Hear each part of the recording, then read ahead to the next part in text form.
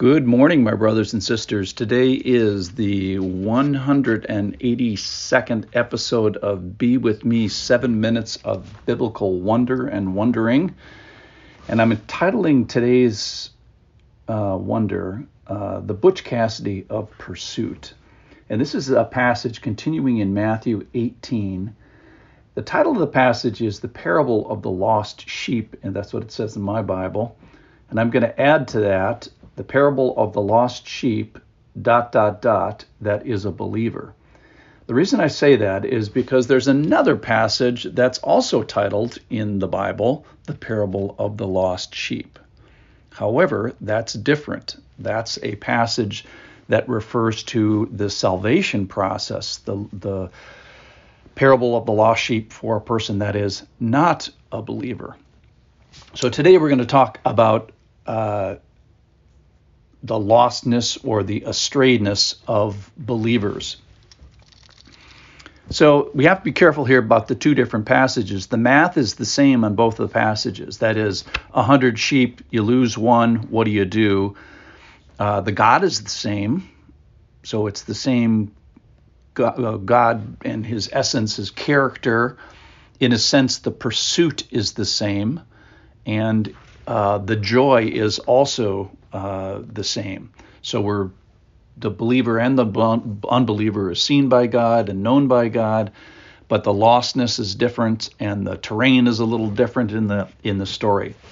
So today's lost sheep story, I'll give you the conclusion now, and that is because of the passion and pleasure and purpose of God, you have the protection, the preservation, and the pursuit of God. So let's read the story. The parable of the lost sheep. See that you do not despise one of the little ones, for I tell you, in heaven their angels always see the face of my Father who is in heaven. So we talked about this yesterday. Who are the little ones? The little ones in the context of the passages are believers and the servants and little children and people that come.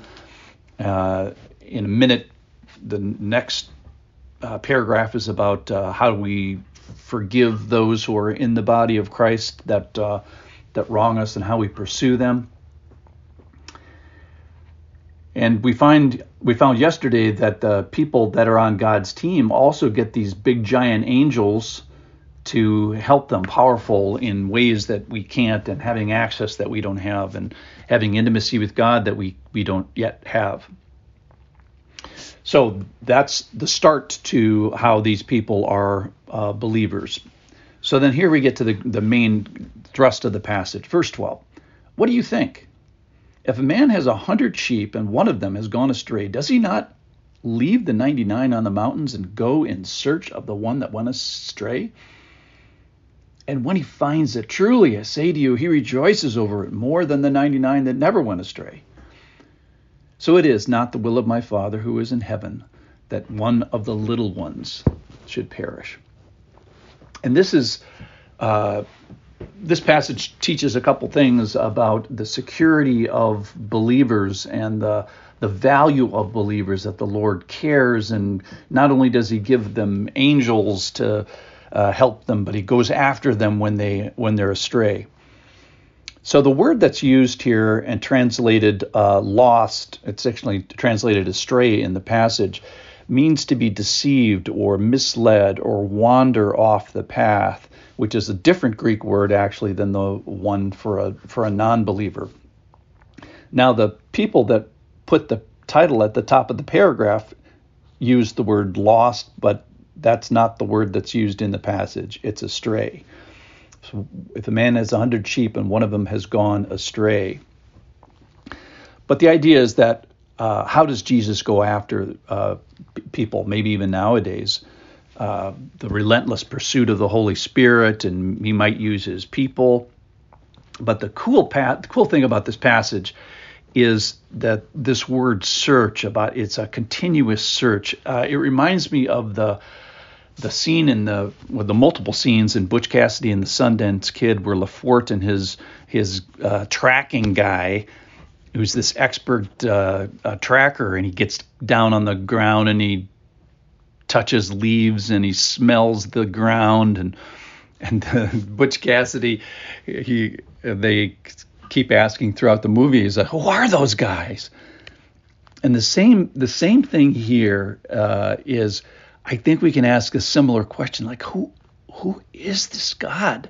Who is this God that cares and sees that when I go astray and when I'm a knucklehead or deceived or misled, that he pursues me? And then the question here, or the doubt in verse 13, and if he finds it. And it's impossible for Jesus to come back, let's say, to the Father, and the Father says, well, how'd it go in tracking down that knucklehead believer? And it's impossible for Jesus to say, I couldn't find him. For one thing, he wouldn't come back. It's impossible for Jesus to lose any of the people that are of him. So in a sense, I think this is assuring the believer that we are seen by God and we are pursued by God. Even if we're, misled and wandering, well, welcome to humanity. God cares and sees this, and he understands this, and he's kind of put a mechanism to help us, one of which is angels that are doing something that I can't really describe. The second thing is we have this pursuit, this relentless pursuit of a loving God, that he's going to keep looking in continuous effort of seeking us. And then we see that when he finds us, there's joy. There's a particular joy that he finds in bringing us back. So this passage is about the parable of the lost sheep that are believers. We have a relentless pursuing, a Butch Cassidy type pursuit by a God who loves us and wants to bring us back. And why is that? Well, because of the passion and pleasure and purpose of God. Obviously, all those things above our pay grade. But what do we see? We see the protection, primarily in the angel part of the passage, but we see this preservation. And today, we see a part of the character of God, the relentless pursuit of God, the tracking those who are temporarily astray, that they would not stay astrayed, that they would not suffer harm, that they would be brought back and get back into the kingdom. So, ladies and gentlemen, the Butch Cassidy of pursuit, the Lord. Amen.